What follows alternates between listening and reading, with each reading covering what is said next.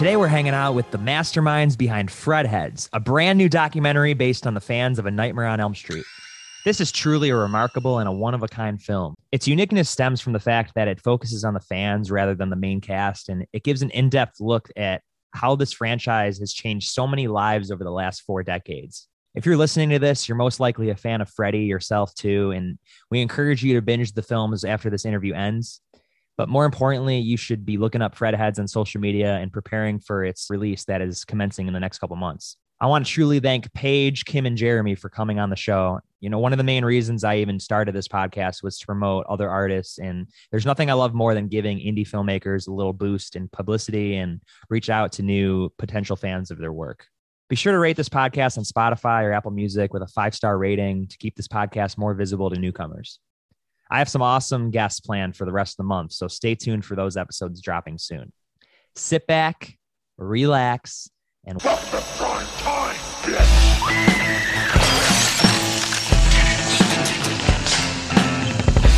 sure if you were aware, the other podcasts don't compare. Tell your mom if she's too busy to literally stop what she's doing. I need all ears on me as I interview legends for thee. Now grab your friends, your dog, and your fish. It's time to rip a new episode for the kids. So sit back, relax, and enjoy the show. Welcome to Kellen's Petty Talk Show. Sit back, relax, and enjoy the show. Welcome to Kellen's Petty Talk Show.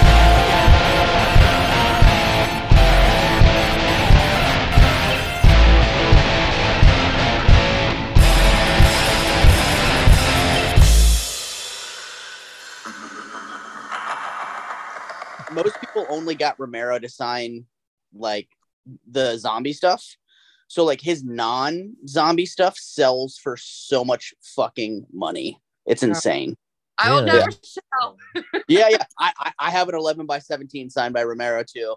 That I got after the fact and was like, dude, it's so hard to find. What's like the one project that sells the most of his? Of his, probably Dawn of the Dead. Well, I meant like what? Because you said like a rarer title would be more money, right? Oh, you mean now? Yeah, like of the rare titles. I would say Creepshow is one that probably goes for the most because like collectors like me and shit that fucked up when he was alive and only put him on zombie stuff. Like, you know what? I should have put him on more stuff. Yeah. So I've seen Creepshow stuff go for big bucks, but like him on any of his stuff goes for big bucks these days, but especially Creepshow. No, for sure. Yeah. Mm-hmm. Yep. Yeah. I fucked up. I wish I would have gotten a Tales from the Dark Side thing signed, but I didn't, and it's like impossible to sign because nobody got a Tales from the Dark Side anything signed. So fuck. No, I took that piece to the Living Dead convention a few years back. Had like all the Creepshow people, like people I didn't even, like Fluffy. And so I got pretty much everybody on that. And I have a vinyl too, but I didn't get Romero to sign the vinyl, sadly. That's fucking rad though. That's awesome. That's a great piece. Yeah. Good work. Yeah, always. Well, I want to thank you guys so much for being here. This is the first podcast I've done in a few weeks, and it's kind of funny because the last episode I did was the Pennywise documentary, and now we're here to talk about Fredheads, which is amazing. I loved it so much, so I'm like really happy to be here to talk about it. And wanted to ask, have you guys checked out any cool horror movies recently? Yeah, I have. Yeah, Prey on Hulu. I consider the Predator franchise to be horror, horror sci-fi. Yeah. I consider Prey to be, I mean, dude, you got an alien that's trying to kill you. I think that's pretty horrific. So Prey was fucking awesome. I saw that recently. Yeah, I agree with you. In fact, I think, Jeremy, you texted me or said Prey equals perfection. So I agree. Cool. We absolutely loved it. It was amazing. Okay, you guys like that one? And Jordan Peele's Nope. That's a straight up horror film. So there's no debate in that one of whether it's a horror film or not. Jordan Peele's Nope is a fucking masterpiece. I thought that was a comedy, dude. It was so funny. How about you, Paige? I'm so far behind. I couldn't even tell you the last horror film I watched. I've been watching like a lot of like the classic stuffs again. Really? Like I watched like The People Under the Stairs and stuff like that. Or Killer Clowns from Outer Space. I'm excited for the Horror Hound. They're having the reunion. So jealous. I'm like, really excited for that.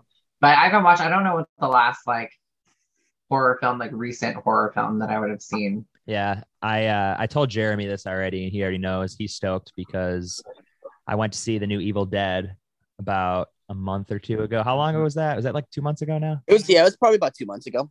And it was amazing. And I'm not supposed to say anything because you sign those like NDAs and they're like, oh, you can't say anything. But Bruce Campbell already went on the internet and was like, yeah, it's doing really well. And they're probably going to put it in theaters.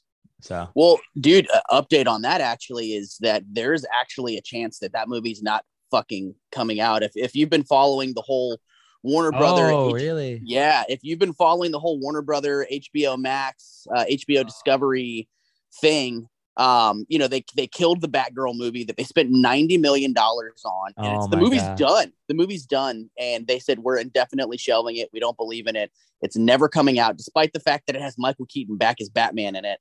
And then they killed the animated Scooby-Doo movie, Scoob Halloween Haunt, which that was already done. And it was already out of post-production, I think. The movie was done and they were like, no, we don't like it. It's not coming out. So the director of Evil Dead Rise made a tweet and was like, y'all pray for this movie. And there has been rumors that because of their killing HBO Max and straight to streaming movies, that this could be another casualty that they may not put it out. So dude, it would be a travesty. And they couldn't even just straight to Blu-ray it.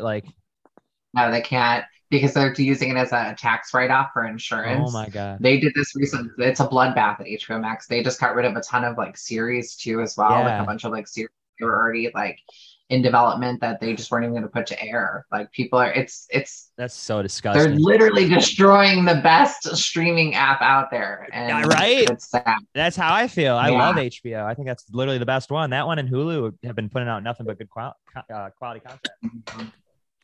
So everybody in your horror loving hearts, say a prayer for Evil Dead Rise that movie still goes forward and that they release it in some capacity. Put that shit in theaters. It'll make a ton of money. The positive word of mouth is enough that this movie will make a shit ton of money. And dude, the last Evil Dead movie they made so much money. So why wouldn't you put out another one and make a bunch of money? So dude, they're so good. People were literally cheering. It was so good. So let's go around the table. What was everyone's first experience with Freddy? Where and when did you first watch the films and at what age? Let's go first. You want me to go first? Go first. Go first. Okay.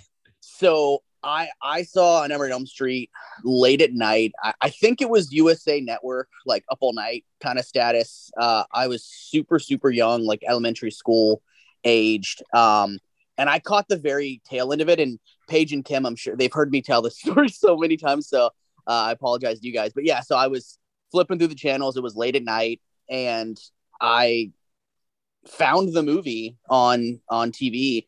And it was I started watching at the part where Nancy started running up the stairs. And so I only saw probably the last 20 minutes of the movie, but it scared the ever-loving shit out of me. Yeah. I went to school the next day and was telling all the kids at the lunch table about Fred Krueger and how, if you go to sleep, then he gets you in your sleep. And other kids in my class, it gave just the description that I gave them of this movie and this character, it gave them nightmares, so much so that other kids' parents called my teacher and were complaining about me, that this kid gave my kid nightmares. They're like, my kid slept in my bed, wouldn't sleep in his own bed or her bed. Because this kid, Jeremy Morehead's coming to school scaring other fucking kids. So teacher called my parents and was like, hey, I don't know what you let him watch, but he's scaring other kids. So my parents were like, can you not do that? That'd be great if you didn't do that again. So that was my first experience with Freddy Krueger. Yeah, and you told that segment in the doc, which was really funny. That was one of my favorite parts. That's so funny. Cool. How about you, Paige? I was 5 and my parents were super young. So they were teenagers when they had me. And my dad used HBO as a babysitter. So he would just sit me in front of it. I'd watch all these like horrible movies that I shouldn't have been watching. And one night Dream Warriors came out. It was the premiere. And I think just seeing Nancy come in and be that strength and that voice, something like resonated with me with her. And I just became like super obsessed with Dream Warriors. Mm-hmm. And then I was a little kid who would bug my parents and please rent this one, rent that one, rent this one, rent that one. And so I've just been obsessed. That's what's so cool about Nancy. She's never been like a fraidy cat. Like she gets scared, but you can tell she likes facing the fear.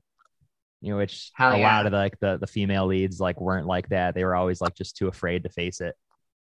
That's what I think is super cool about Nancy. How about you, Kim? Well, mine was about when I was 10 years old and I was at a slumber party and it was say up all night. They were showing part 2 actually. So my first part 2, which of course I knew who Freddie was, but I didn't, being 10, I wasn't allowed to watch those movies. And part 2, it scared me. It's funny because for the longest time before I watched any others, the vision in my head was like the bus, the bus going down at the very end. And but yeah, I kind of fell in love with him then, and throughout the years of sneak movie watching, as I call it, because I wasn't allowed to, did everything I could to watch all of them, of course. So oh yeah, definitely. I honestly don't remember how old I was when I first started watching them. I probably just was like renting them, but when I was like 12 years old, my grandparents bought me the DVD set, and that was like the sickest thing ever. But then within, I don't even know, maybe like the next year or later that year, my aunt came to town from Florida and she noticed my horror collection and like started a whole firestorm with my mom and was like, oh, he shouldn't be watching this stuff. And then she got my mom to literally hide my entire collection. Oh my gosh. And I lost my whole collection for probably like a year until I found it in my basement. You're like snooping. You're like, where is my horror? And then I was like, Mom, I'm getting that shit back right now. And then she never hit it again. But yeah. That's awesome. Oh yeah. I remember my you're talking about like stealing your collection back, dude. Yeah. You know what's worse than that is when I being in high school age and your parents find your porn stash. Ooh.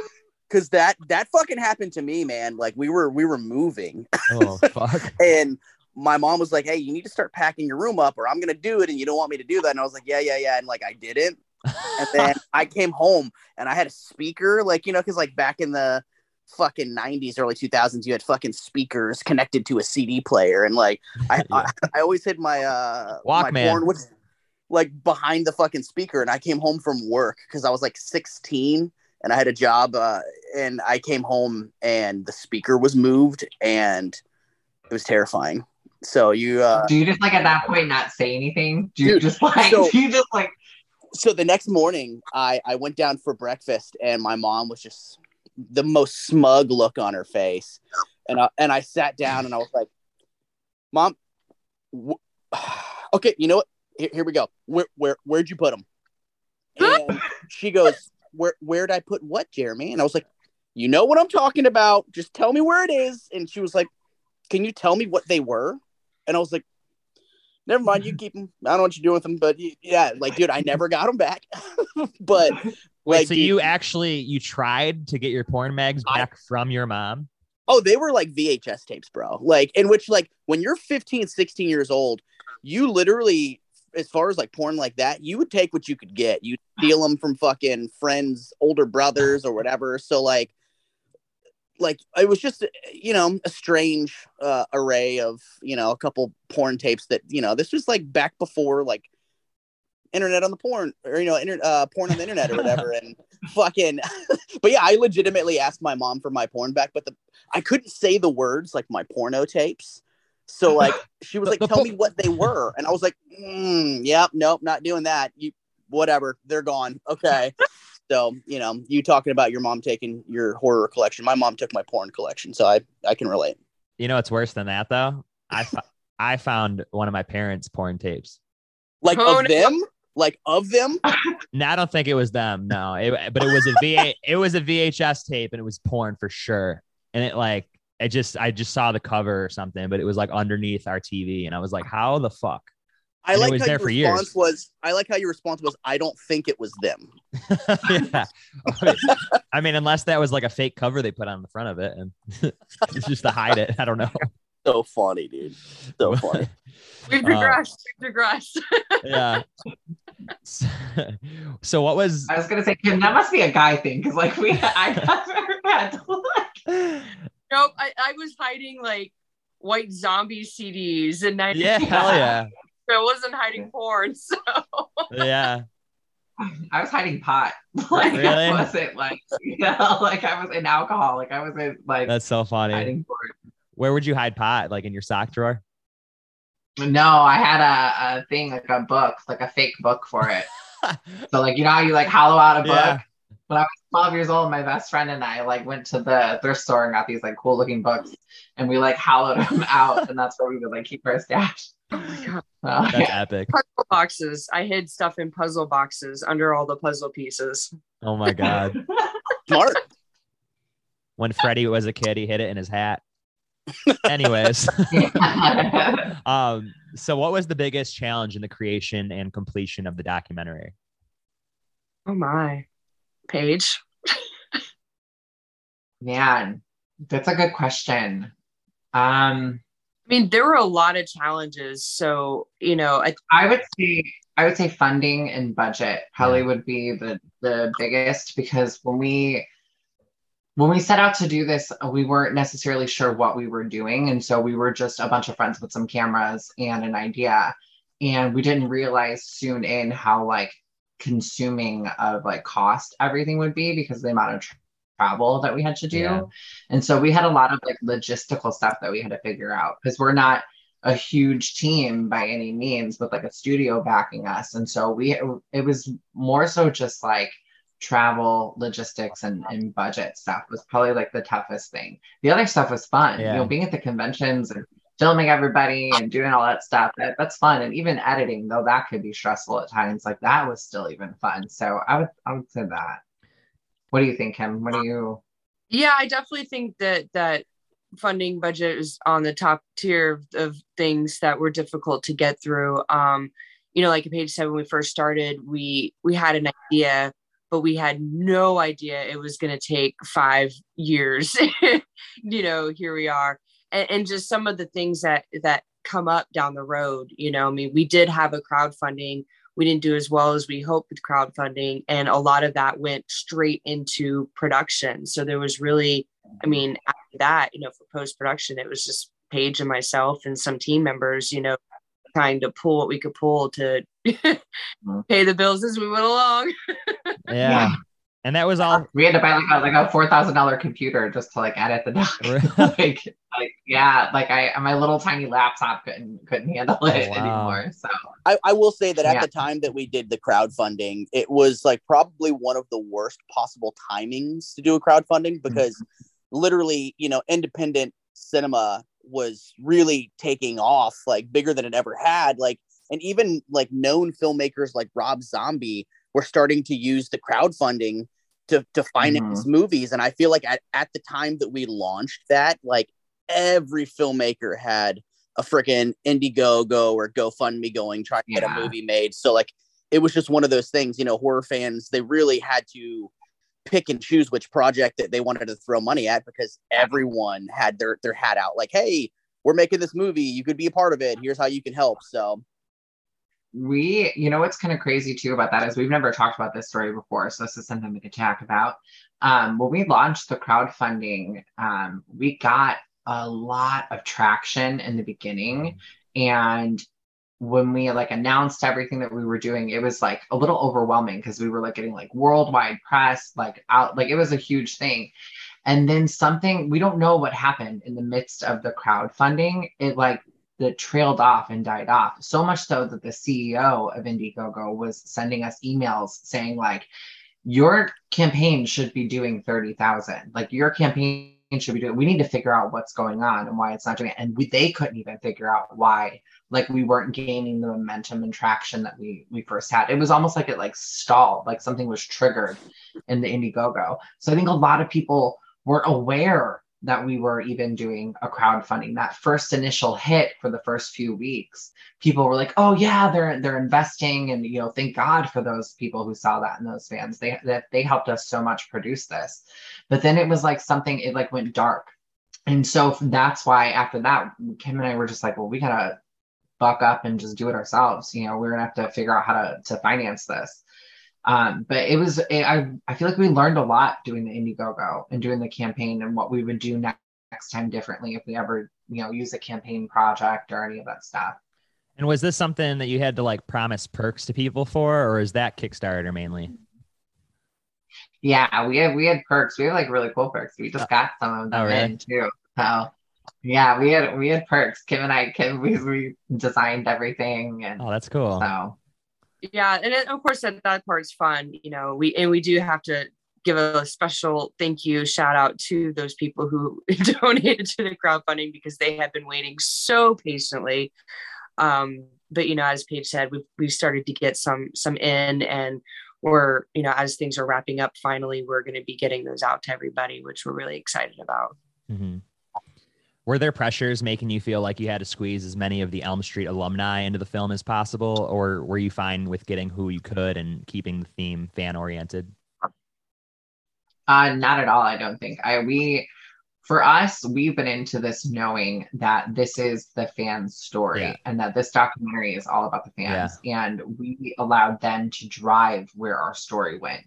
And so if we got a lot of people talking about certain stars from the films, that's who we went and did an interview with. Yeah. You know, a lot of people related to Rick, you know, the character Rick. So that's why Andras is featured in it more often, because a lot of people really referenced him. And same with like, you know, Nancy Thompson and Freddy Krueger. We didn't want the focus to be Robert, Heather, Lisa, all those people. The focus was always going to be the fans. So I don't feel like there was pressure to get them.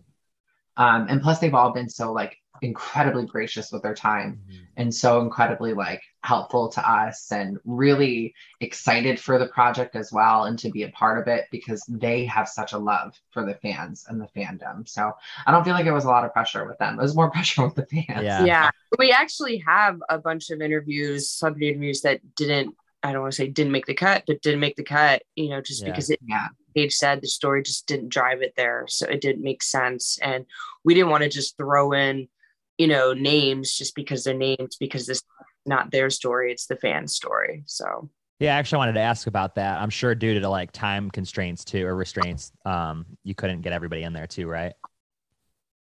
Oh yeah, for sure. I think that when we set out initially, we very naively said we were going to have this film done in 1.5 years, and we were going to feature every single person that submitted.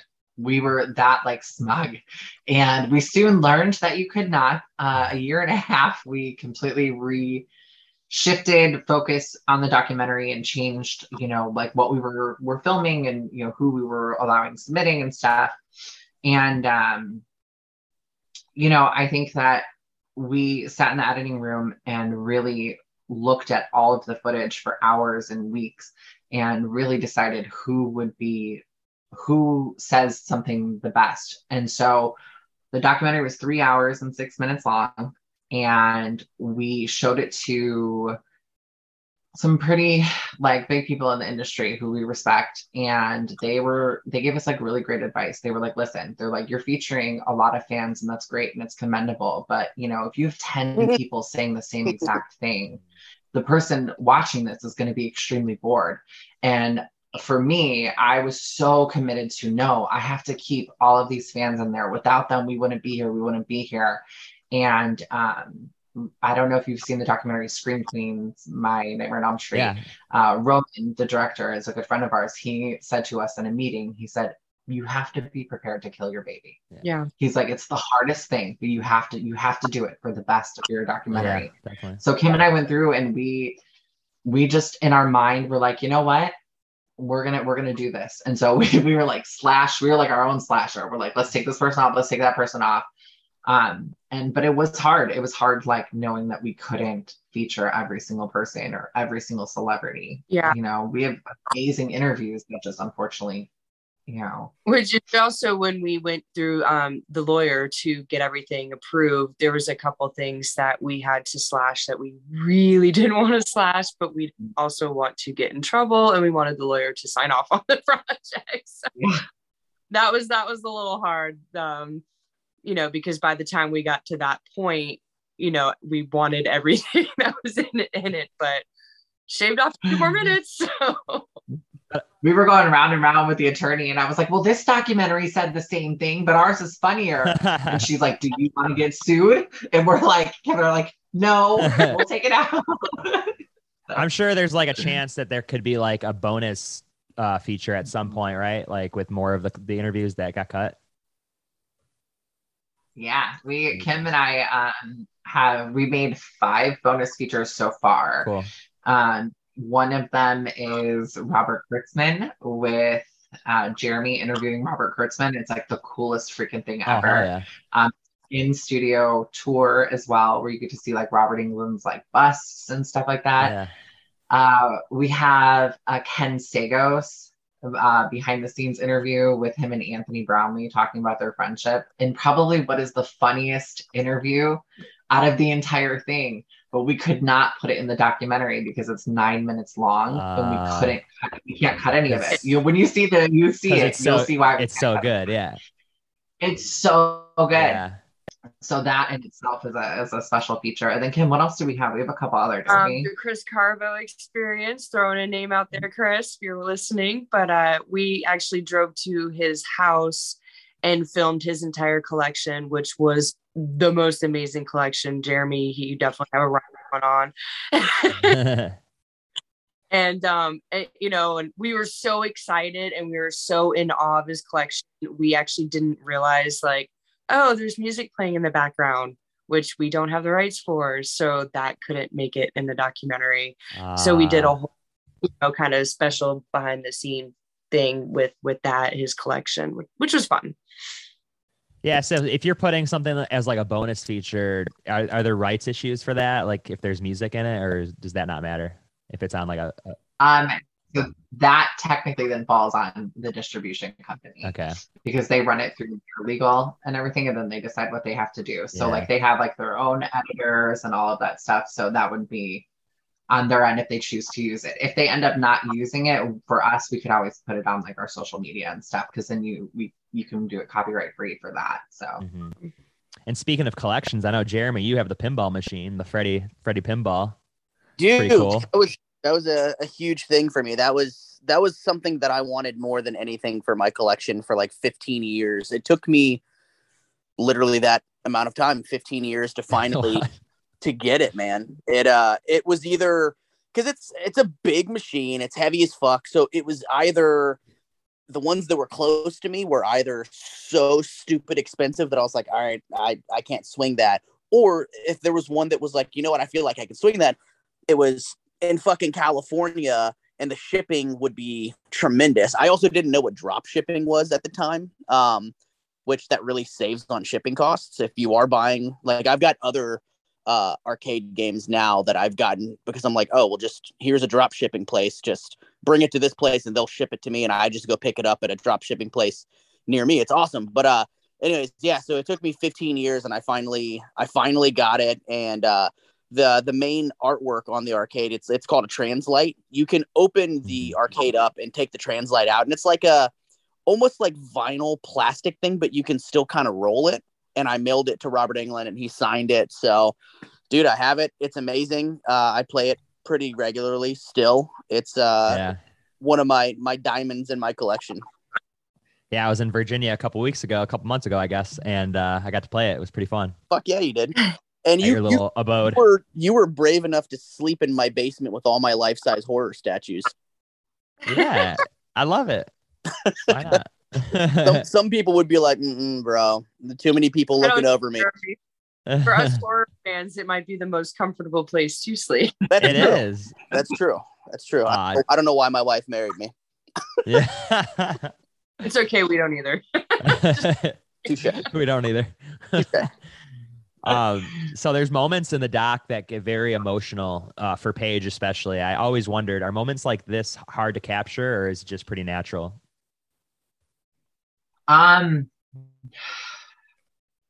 this was our third or fourth time doing the dinner. Okay. And what you see on screen, we decided that we weren't really being super vulnerable in the other dinners. Like, it wasn't really working. And it was hard at first to kind of open up and tell your story. Yeah. Even though these people have known us all for years, right? You know, you have a camera in your face and you got to go and be vulnerable. And so this was our third dinner. So the first two were kind of like a practice round. And so this one, it felt more relaxed and more comfortable and more conversational. So it felt like it was easier to open up. And it's funny because we set everything as super structure. Everybody had 25 minutes to tell their story. We had time cards, cue cards. It was like a really great day on set and production. And we knew going in, I don't want to reveal too much or spoil too much, but we knew going in that my story was very heavy, right? And Kim's like, all right, the order that we're doing this is you're going first. This is, I was like, Kim, my story goes first. I'm like, I gotta be out. So I think opening up and talking about it kind of relieved a little bit of pressure. Yeah. And so other people then felt a little more comfortable to like share their stories because they weren't as heavy as mine. And so I think it felt comfortable. How do you guys feel? How do you guys feel, talking about your stories? Yeah, I had no issues. You know, I get asked pretty frequently, you know, about Elm Street and my background with it. And, you know, we even filmed some other things that we ended up not using, as far as like some things that I divulged and things like that. But I felt, I mean, this whole project all came from, you know, friends and from a loving place of a franchise. So, I mean, if you're going to make a documentary, you have to be honest. Like, otherwise, like, what's the fucking point? Because a documentary is supposed to be a glimpse into the thing that you're featuring. So if you're not going to be honest about your story, it serves no purpose at all. So I think everybody involved, you know, even though, you know, doing the dinner stuff, we did, like you said, Paige, two trial dinners. And I think everybody knew that they had to come to the table and be completely honest with their story. So I had no issue coming forward and being completely honest with mine. Yeah, it's funny you asked that question because in the beginning, I was not going to be telling my story. I was not going to be a part of that whole, I guess, scenario. I was going to be more so behind, you know, the camera, behind the scenes. But in speaking with Paige about things, she felt like, no, like, you should tell your stories. So when I did sit down and tell my story, it was very uncomfortable. And in the editing process, I realized I'm not really comfortable with some of the things I said at that dinner, you know, and mainly because there were other people involved that I don't want to paint in a negative light at this point in time versus what had happened in my past. So Paige and I kind of fixed it. We all did, as you'll see, kind of sit down one-on-one interviews with us. So for the parts that we took out at the dinner to try to like wrap it up and make it more sense of, you know, what I was talking about, we addressed that in my one-on-one sit down, which I felt made it a little bit more rounded. It might have taken away, like some people are like, well, aren't you afraid it'll take away some of the emotion?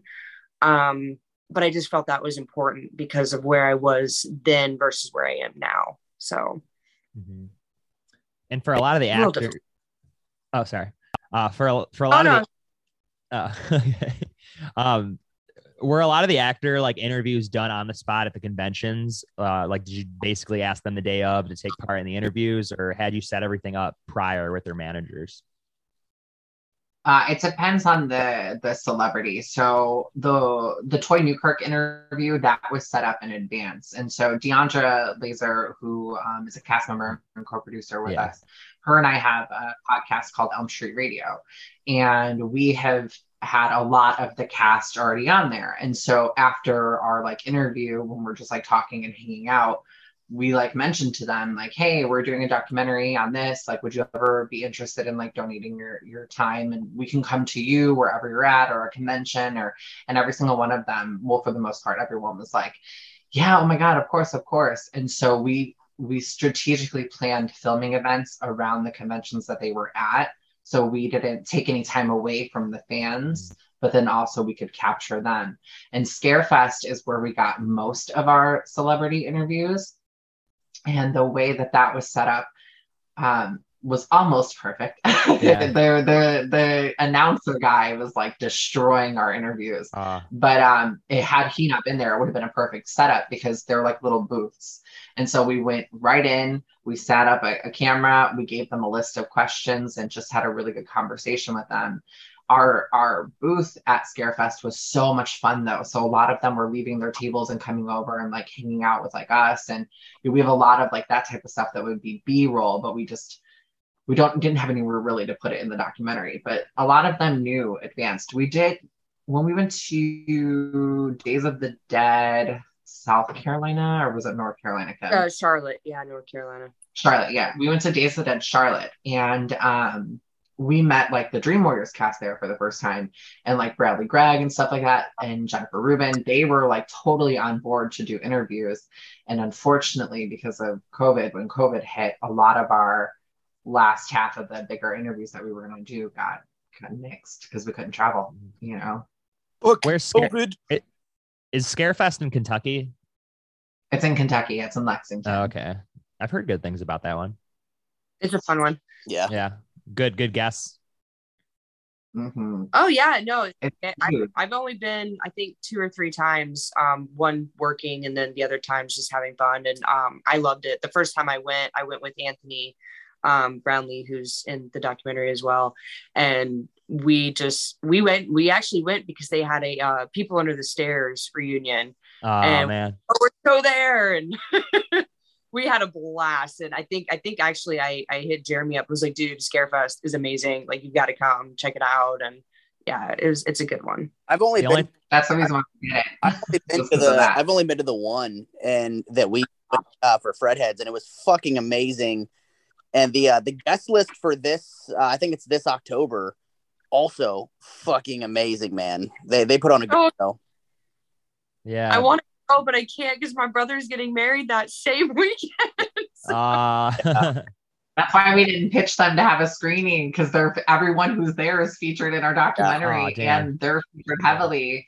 We were going to pitch them for a screening after our premiere, but Kim can't go because of the wedding. And I'm like, okay. So the last time I saw People Under the Stairs reunion was like 2013. That was in Syracuse at Scaricon. Oh wow. That was the only time I saw those guys out together. But they don't do those too often. No, that's why we jumped on it. Yeah. I actually worked on a set a couple of years back, and our holding was literally at the house from People Under the Stairs. So I was like sitting on the porch. It was so sick. Oh, that's awesome. Yeah. Are you like geeking out? I'd be geeking out. Yeah, I mean, it was cool because the girl that lived there was selling it soon, so we were just hanging out with her and just talking to her about it. And I asked her about the movie and stuff, and I think she was there when they did it. Wow. Yeah, so she was there that whole time. So what's everyone's consensus on the remake? What remake? Elm Street. There's a remake. Elm Street. I'm picking up what you're laying down. I'll go first on that. I think it's an entertaining film. I think Jackie Earle Haley did a great job with the material that he was given. I thought he was creepy. I liked his mannerisms. I liked his voice. The design of Freddy, they went for a more real life burn victim look, which I guess I can respect, but it's not what fans wanted or have come to love about Freddy. That's like, I don't know why these studios always think they know more than the fucking fans. Just like the Child's Play remake, man. They redesigned Chucky and it looked so ridiculous and off-brand for that character that it immediately pissed fans off. So I remember when the image of Jackie Earle Haley as Freddy leaked on the internet, people were like, no, that can't be real. He looks like a burned frog person. Like, I don't know what that is. And I can appreciate it on an entertainment level, but like, obviously if I'm going to sit down and watch a Nightmare on Elm Street film, I'm not going to watch that one. But I will tell you that if you put Freddy's Dead and the Nightmare on Elm Street remake next to each other, I'm watching the Elm Street remake over Freddy's Dead all day long. Yeah. No way. I just found out yesterday that they're showing New Nightmare on film next month here. Oh, lucky. And I'm pretty stoked on that. Yeah. Have you guys ever been out here to do like the filming locations yet? Oh yeah. Where are you at? I'm in Burbank in LA. Oh yeah. Like we walked out there. Yeah. Okay, yeah. cool. Yeah. H40 hit. We all went out there together and did a bunch of. So, but it's funny though because that time, we show up at the Nightmare House and Paige tearing, and then we go to Harry Potter World and I'm tearing. So yeah. I was like full-fledged crying at the Nightmare House, and Kim's like, okay, like, you know, it's like, she's excited. And then we go to Harry Potter World and she fucking loses it. And I was like, you weren't even this way at the Nightmare House. That's so funny.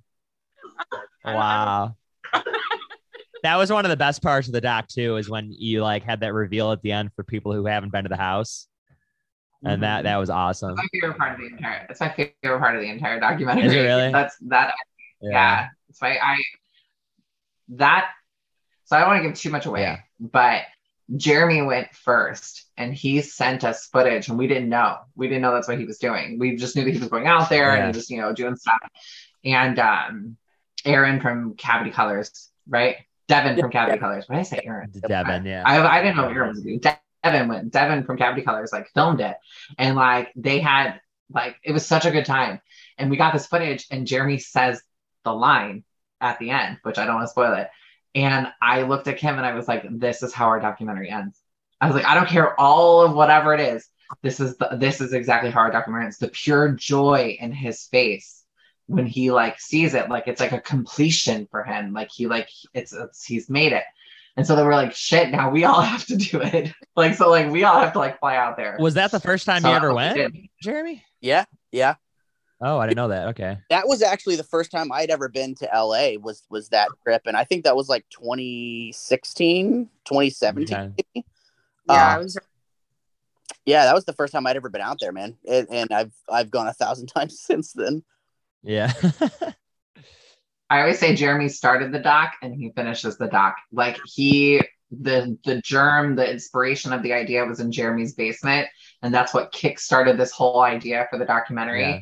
And then what he did was the whole ending of our documentary. He has like a lot of like really great poignant moments in the documentary, particularly like at the end. I don't want to give too much away, but at the end, a lot of what he says, like Kim and I obviously have seen this probably thousands and thousands of times because of the amount of times that we've edited it. But every time we watch that portion, it's like we're watching it for the first time. It's so good. Particularly for me, I feel like I'm watching it for the first time because it's what he says is just, it rings so true to like all of us. No, absolutely. And I feel like Jeremy was kind of like the comedy relief in the film a little bit. Some of those clips. I'll take it. My life. Yeah. Take it. Have any of you been Freddy for Halloween? I have. You have? Yeah. I went to a bar. And, okay. I went as Freddy, and Freddy was fucked up that night. So yeah, it was a good time. That's great. Who was the first Elm Street actor you all met? Oh. First one I met was Heather Langenkamp. Okay. And I didn't know anything about like horror conventions. I didn't know any of that type of stuff existed. And there was Days of the Dead, Indianapolis. And I won a competition. I was going to get to go for my work. And I ended up, not getting to go. And I was like really upset. And I couldn't believe I like didn't meet her. And then another show came in November in Chicago. And I'm from Chicago originally.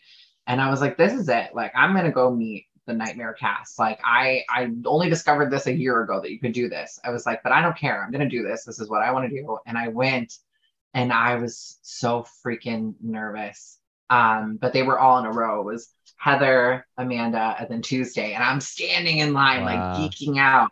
And Tuesday night sees me and Mike Perez, who now is my good friend. Mike Perez and I look at each other and I'm like, hi, like Tuesday.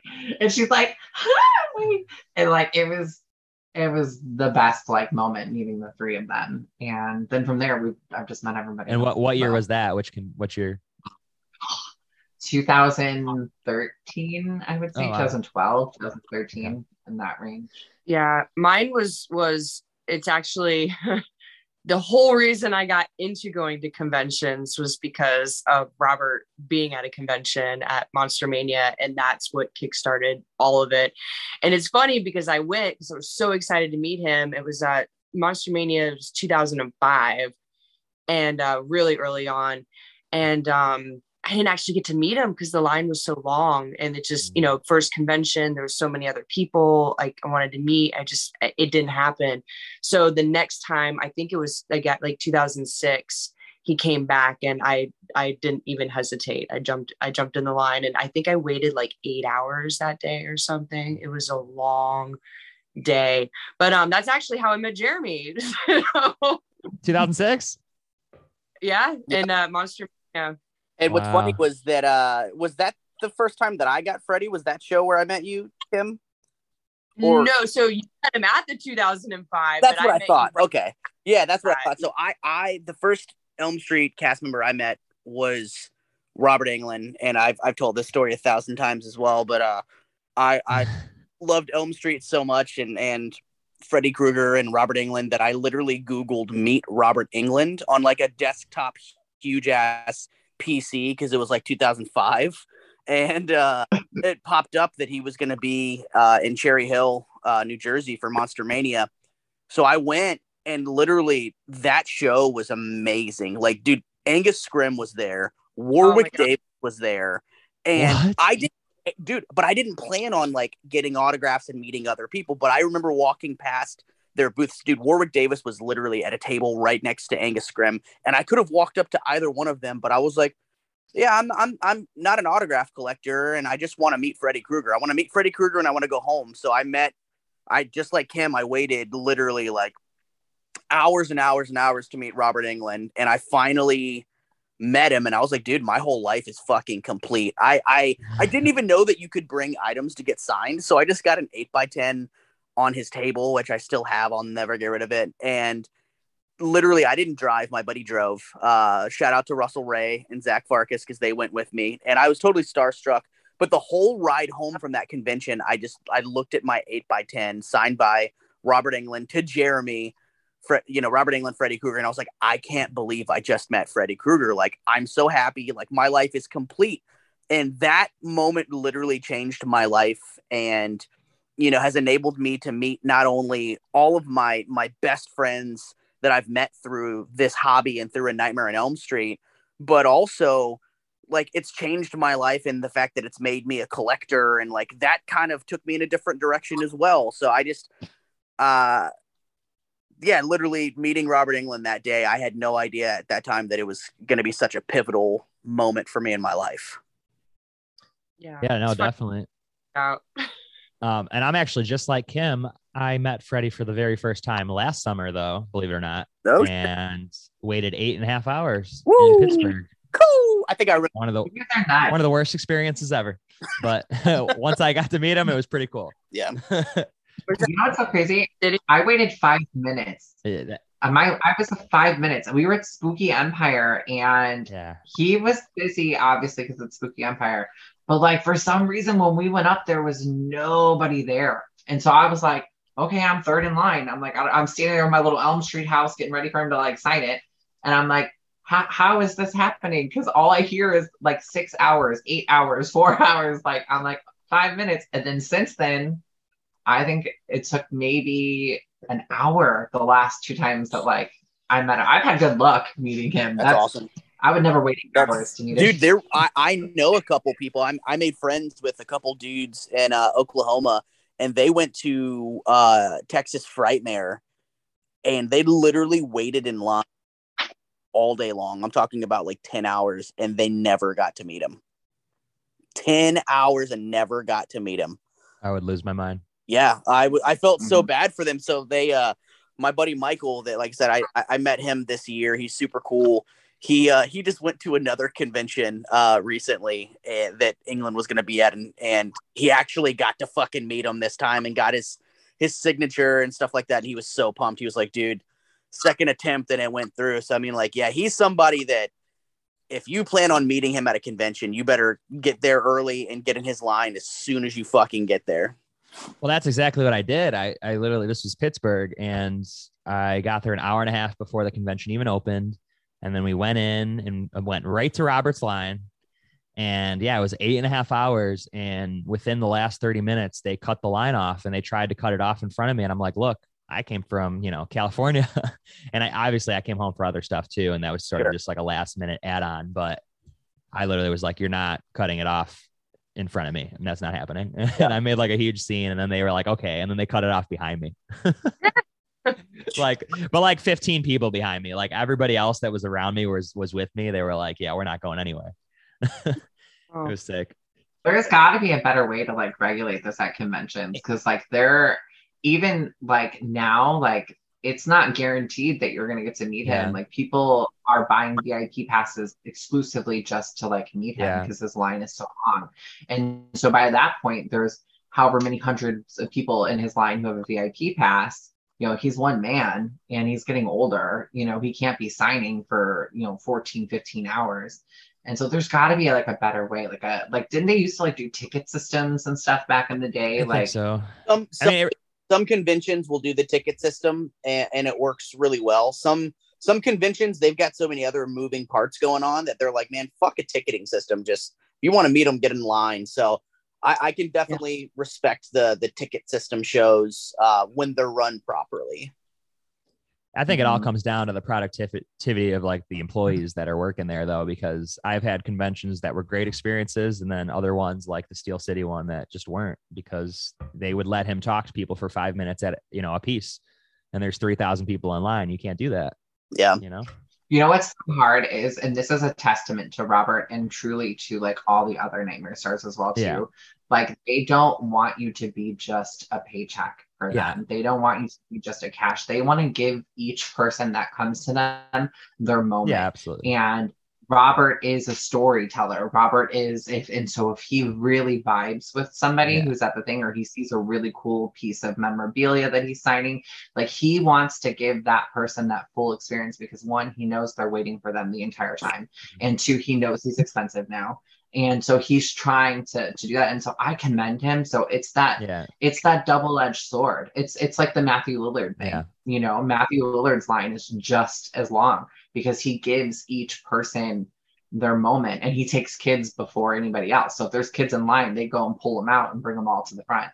And so he really, like, it's a testament to Robert and all the other Nightmare Stars as well too. So there's got to be some sort of balance, though. There's got to be something, like they need to cap the line sooner and or cap it multiple times during the day, cap it. And then once it starts to clear up, start letting people come back in line again. Yeah. They just need a better system, but it's just a balance of how long I guess each person gets, but like, obviously, you don't want to be rushed. I get that completely. Yeah. I just would rather have it be like a minute or two rather than 5. And then just, if you want to come back and meet them again later in the day, then you'd be able to do that. You know what I mean? The person who I think had the most productive line I've ever been in that is a megastar like Robert and in high demand is Mark Hamill, Luke Skywalker.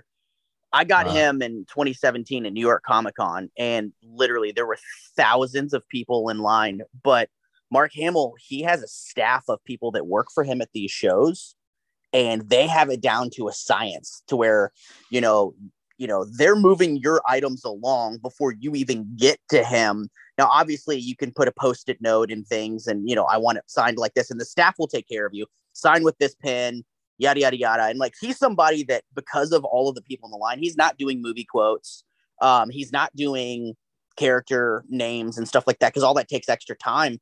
So by the time you get to Mark Hamill, like, they're sliding your item in front of him, and he's like, hey, how's it going?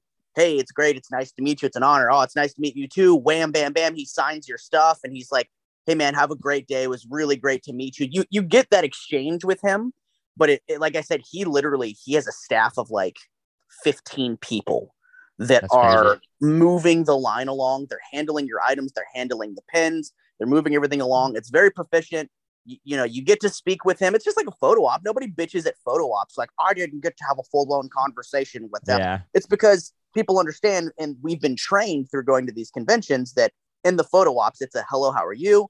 pose for the picture, have a great day, and you move along. So when you get to Robert Englund's status and stature, you know, I feel like the Mark Hamill approach would be best. You know, have his people managing it and moving things along. That way you're getting a hello. You know, I've been a fan of you my entire life. Oh, thanks so much. Boom, boom, boom. You get your stuff signed and you move along. You know, that way everybody gets to meet him and it's super proficient and you're not wasting 10 hours in a line to potentially not get him.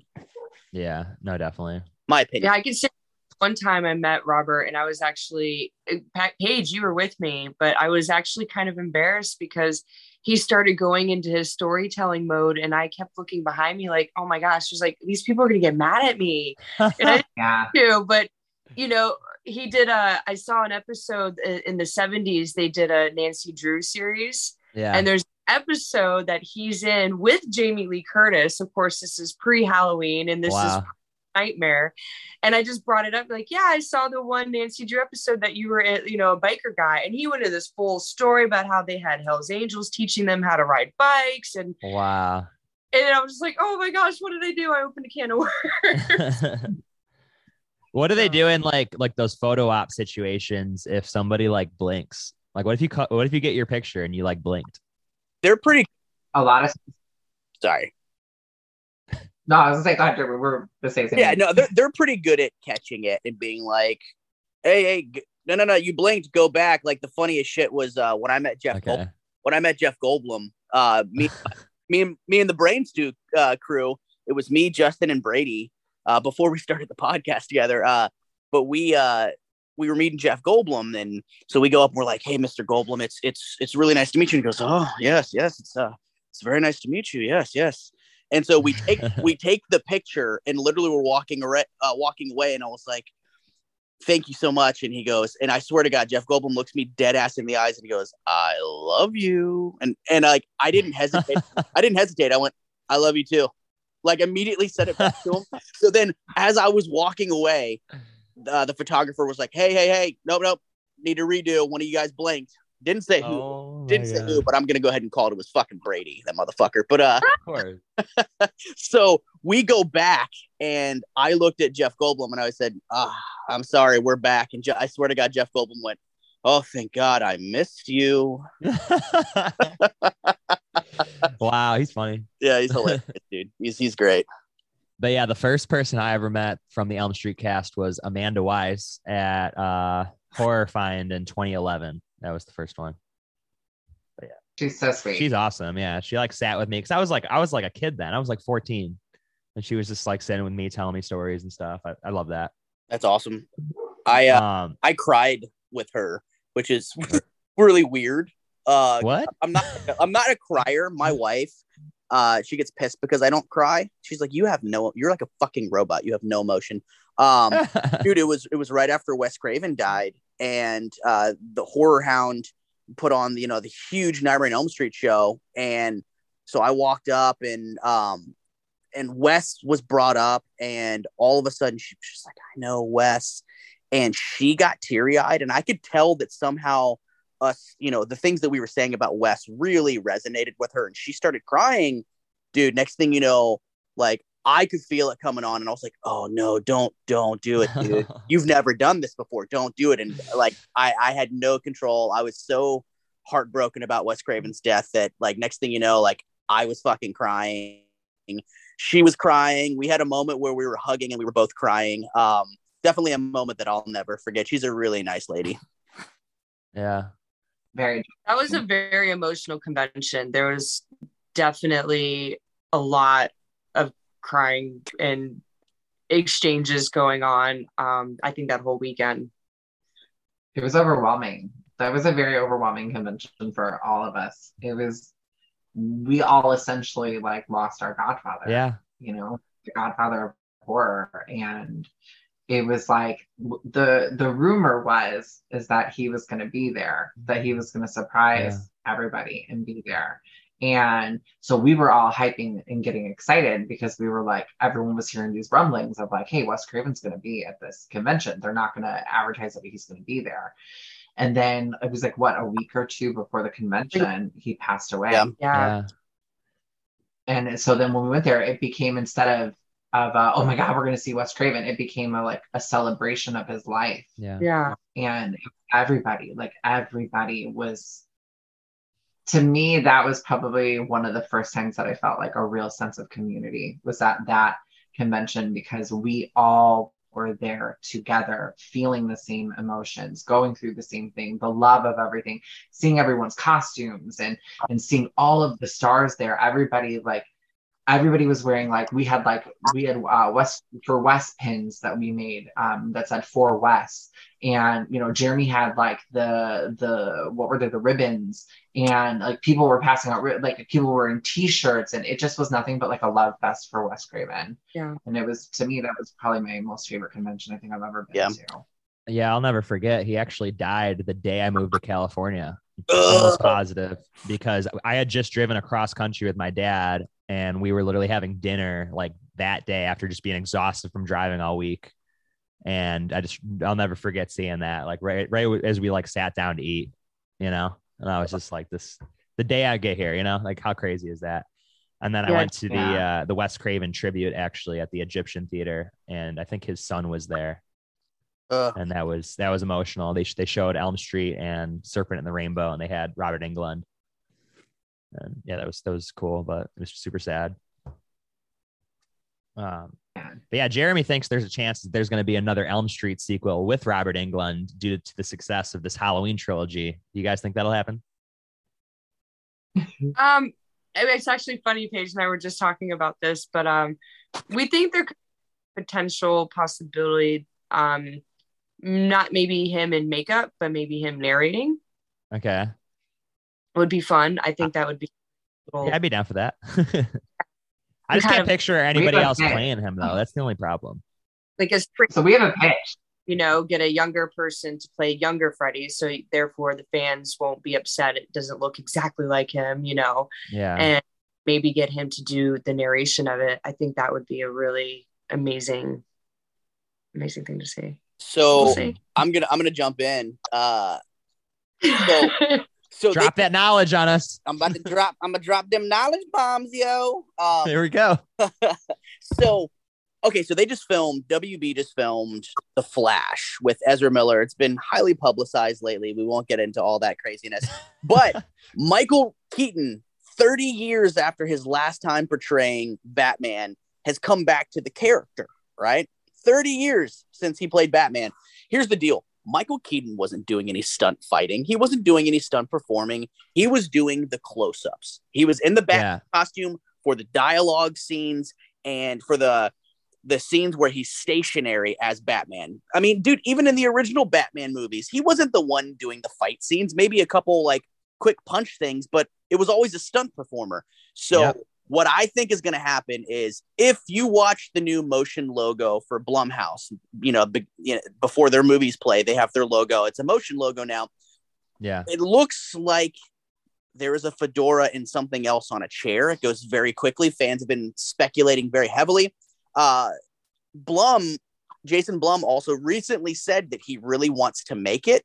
And literally, and this is a quote, he goes, "If we make it, I'm going to get Robert Englund back as Freddy Krueger. I can get anybody to come back. I just got Ellen Bernstein to come back in an Exorcist movie, and she's in her late 80s or 90s, however old she is." So what I think is going to happen is I think that, yes, if they're able to get the ball rolling, I think that Blumhouse potentially already has the rights, and it's just being very hush-hush right now. I think Robert Englund is coming back as Freddy, and it's going to be the Batman effect. It's going to be, he's going to be the one that when he's just standing there and talking or taunting or whatever, or just walking, it's going to be Robert Englund. I think any stunt thing, it's going to be a stunt performer. And it's very, especially with Robert's age, he doesn't really need to do a whole lot of Freddy Krueger. He's menacing as he is, and you use a stunt performer for the rest. So that's my opinion of what I think is going to happen. He'll be back.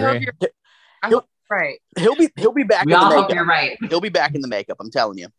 Yeah, I think so. And it's super funny. John Carpenter's already being like, "Oh, there's going to be more Halloweens even after ends." Oh yeah, because they all know money. It's show business, right? Yeah, that's gonna kill at the box office. No pun intended. Oh yeah. So why do you guys think Nightmare on Elm Street is so important to its fans? Man, I think there's several things. I think that it hits a certain memory in you of nostalgia that a lot of people really relate to and resonate to. A lot of people look at those times when those films came out and stuff like that as like a renaissance in horror. Yeah. And so it like resonates with them a little bit. And then a lot of people, like in our documentary, talk about how they see the bigger picture, the bigger side of it, or a deeper meaning, that it's not just a slasher film, that it's a survival story. And I think that connects with a lot of people. And I think that these films, you know, not to shit on other horror films or anything, because I think every horror film has its place. But I think this set of films stands out so different because there's development in the characters. There's development in the actual film and the people around them. And so they're not just slashing and dicing. You actually feel for these characters and you can see yourself in these characters. And I think that it just resonates with so many people, and that's why it's so lasting, you know? Mm-hmm. Yeah, I have to agree with Paige 100%. I just feel they're, you know, I like all horror pretty much. And I there's something different. They stand out. I think it has a lot to do with the characterizations of not just the villain, but all the players involved. And it just feels a little smarter in a sense. Yeah. I think any franchise films like a Nightmare on Elm Street also, for us, the reason nostalgia is so big, specifically now, is because these movies and these franchises and these tentpoles are literal time capsules for us. Because when we think of a Nightmare on Elm Street, and we think of those movies, it brings us back to when we first saw them, you know, to a simpler time in our lives, or whatever drew you to them in the first place. So when a new one, you know, comes out or things like that, it's like I said, it's the reason I think it stays with people is because it's a time capsule. You remember the first time you saw it, and it's a very special thing to you. So going back and revisiting it is a very special, sometimes almost religious-like experience. So if there was anything you could do differently or change about the documentary if you had the chance to start over, or are you content with it? You know,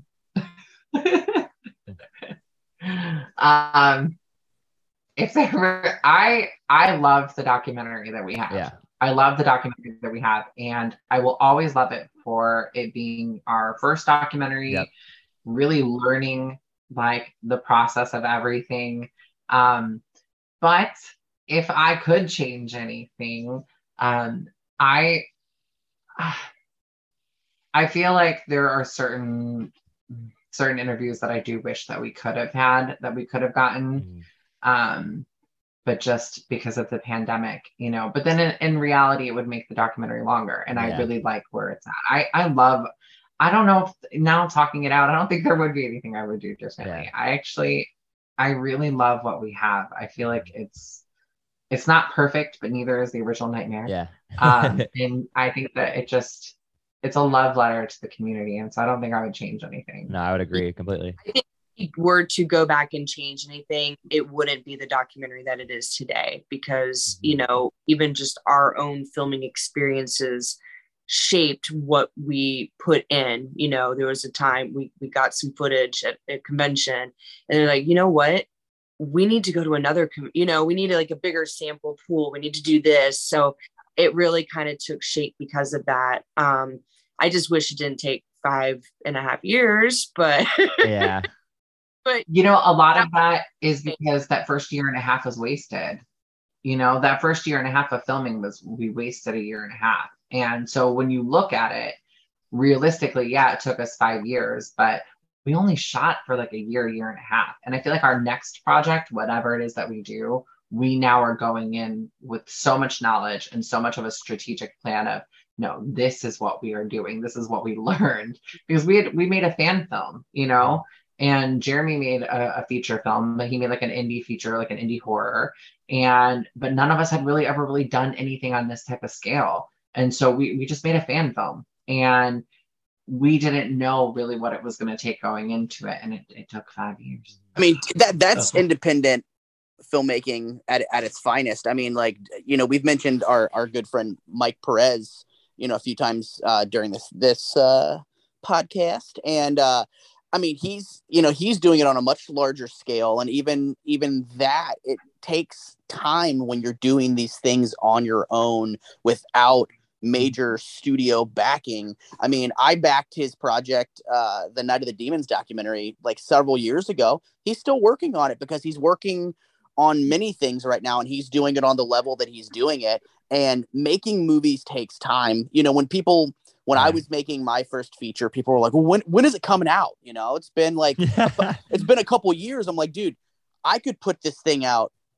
last year, but it's not going to be good. And like, how many bad independent films come out all the time? It happens because people, they go out there, they film it, and they crank it out, and they just put it out because they're like, here it is. Here's the thing that I made. And it's like, you know, if you would have taken more time with it and done it the right way, like, it would maybe have a longer shelf life for people. So like, these things just take time. And, you know, like Paige was saying, is especially making a documentary, you know, you have a vision in your head for what it's going to be, but a documentary is you're, you know, telling other people's stories. And sometimes it takes a whole new life on that you weren't anticipating, and that changes the entire trajectory of where you thought the documentary was going. And then you have to change as the story is changing and evolving. And that's something that happened with this film, is we kind of had an idea of what it was going to be, and then it ended up being something completely different, and we just rolled with the punches and just rolled with the story and the narrative.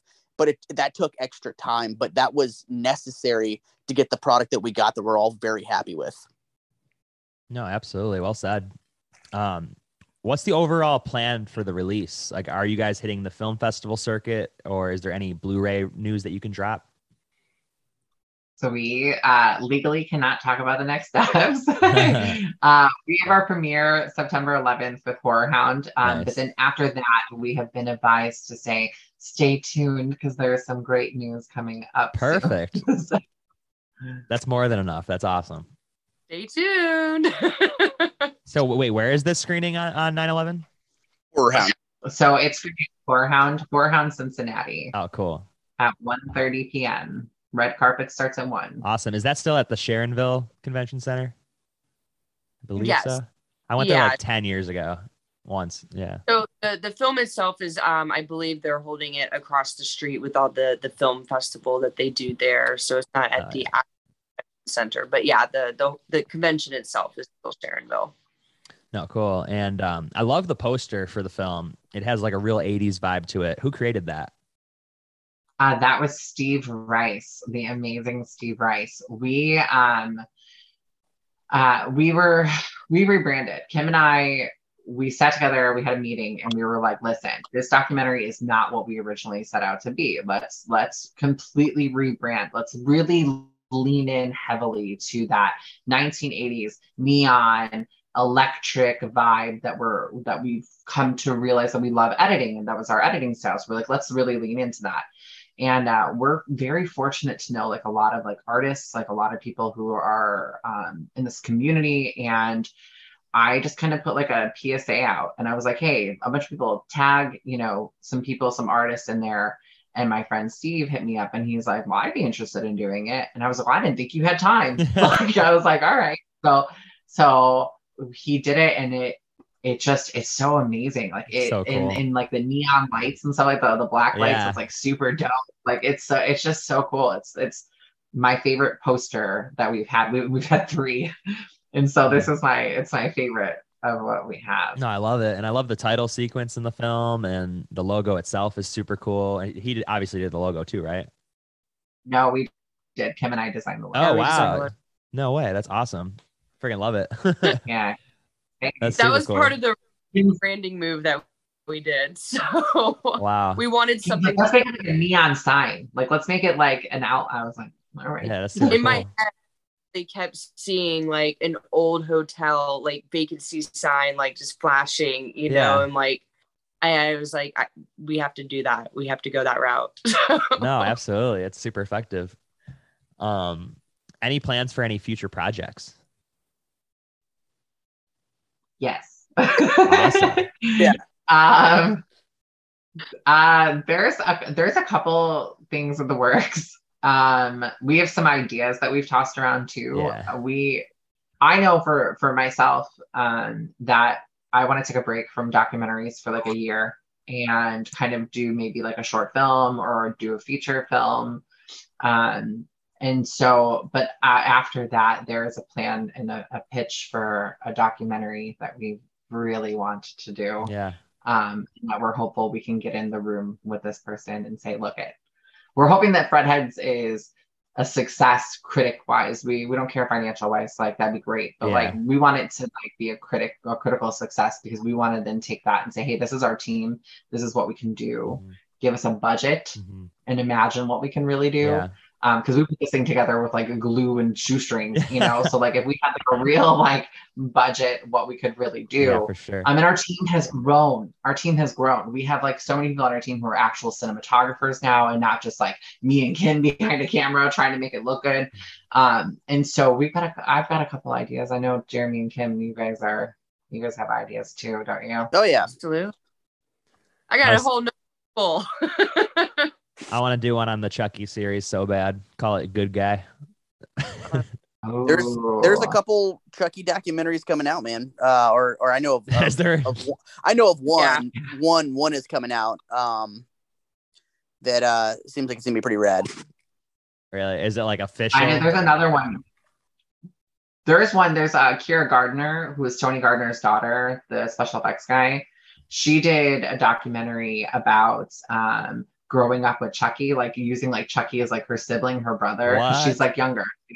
And she's a filmmaker. She just like graduated film school, and they're doing it like My Life with Chucky style thing. And she's shopping it around right now. They just had their premiere at Popcorn Frights, but she's shopping it around right now for distribution too. So, and then I think there's another one that's coming out too, or that's in production or pre-production right now. Did you say that was Kevin Yeager's daughter? No, Tony Gardner's daughter. Tony Gardner, okay. Yeah, Tony Gardner's daughter. Kira Gardner, cool. I think is her name. I think we'll see a lot more resurgence with Chucky and Child's Play because of the amazing series that has come out and brought some redemption to the remake. Yeah, no, for sure. Yeah. And I know Jeremy was just in The Barn 2 that just premiered. Yeah. I haven't seen it yet. I'm looking forward to checking it out. Did anybody say if you made the cut? Oh, dude, I made the cut, man. You made the cut. They ain't cutting me out, dog. No. But yeah, so me and fellow Fredhead Anthony Brownlee got to work on The Barn 2 for 3 days, and it was a really, really cool scene. Very, very long days that we worked on it, and it was great. And it was, Justin, his studio that he had built on his property is fucking amazing. It's ridiculous, and it was a really cool experience. And I loved The Barn 1, the first one, and absolutely, I became friends with Justin after that movie came out, and when he approached me and was like, hey, do you want to like be in this thing? I was like, fuck yes. So I went out to Pennsylvania and Pennsylvania, and we filmed for a couple days, and it was great. And I'm sure that the movie is fucking amazing, and I can't wait to see it. Hell yeah. Yeah, they just had the big premiere. I was seeing a lot of friends who went to that or posted about it. I was kind of jealous I couldn't myself. Same. No, but it's films like that. Like, why? It's films like that and films like Fredheads like that just get me super stoked, because I love seeing like lower budget films like actually get like a big audience. Like I think that's the coolest thing in the world. Like Terrifier, like the fact that Terrifier 2 is coming out is crazy. Like who would even have thought that was going to be big? Yeah. That was such a good movie. Yeah, it's great. Terrifier. But yeah, I just want to see more like indie filmmakers find success. Like I love that. Yeah, that's what we're hoping. We the three of us and other members of our team too. Like everyone's like, it's like a giant think tank. I feel like with our group, like everyone's just constantly like throwing out like this idea or that idea, and everyone like what I love about our group and our friendship is that like like all of us like expand and have the circles outside of the circle that we all have. And everybody's like doing their own thing. They're doing their own projects, or they're doing their own podcasts or YouTube channels, or they're writing their own films, or they're writing books. And I feel like everybody is so supportive of each other. And we all are like each other's like biggest cheerleaders. And so I feel like everybody's just brimming with ideas like all the time. And we're hopeful that we can start putting more stuff out now that we're like done with this documentary, and devote time to films and stuff. And I'm sure I'm sure if you shop the film around to like all the various film festivals and conventions, that, you know, it'll pick up a huge audience because of the fact that a lot of the interviews are at conventions too. Like, I feel like people are going to be stoked about it. Yeah, absolutely. And that definitely is one of the plans, and, you know, for the future. But just to kind of elaborate more on what Paige is saying, the other thing about this group is, you know, it's funny because our production companies, Venn Pictures, you know, the Venn diagram, we're all so very different. We all bring different ideas or things to the table that really, I think, makes, you know, as she says, the think tank makes it a little bit more rounded. You know, Jeremy's got his unique style, you know, Paige her unique style. And then when you combine these unique styles, you know, you get something that isn't already out there kind of feel. So I really enjoy working with a group of people that have that, I guess, that those differences, but yet we're so alike. Yeah. No, you guys definitely mesh well together. It came out really well. So you guys should be proud. Monday at 8, Fox 11's Nightmares Week begins. This is no dream. This is Freddy. This is a nightmare on Elm Street. Come to Freddy. When you close your eyes, the nightmare begins. This is just a dream. He isn't real. Say hello to Freddy. Then say goodbye. The original Nightmare on Elm Street, a world television premiere. Monday at 8 on Fox 11. Viewer discretion advised. I got a little bullshit speed round that I put at the end of every episode. It's just a lot of bullshit. Yeah. And you just kind of answer it. All right. It's favorite Nightmare on Elm Street sequel. Wes Craven's New Nightmare. Okay. Dream Warriors. Yeah. New Nightmare for me. Yeah, it'd probably be Dream Warriors for me. I don't know. All time. The two best ones. Yeah, I mean, Warriors and New Nightmare. They're almost like tied, actually. That's almost a hard pick because that New Nightmare is fucking great. Yeah.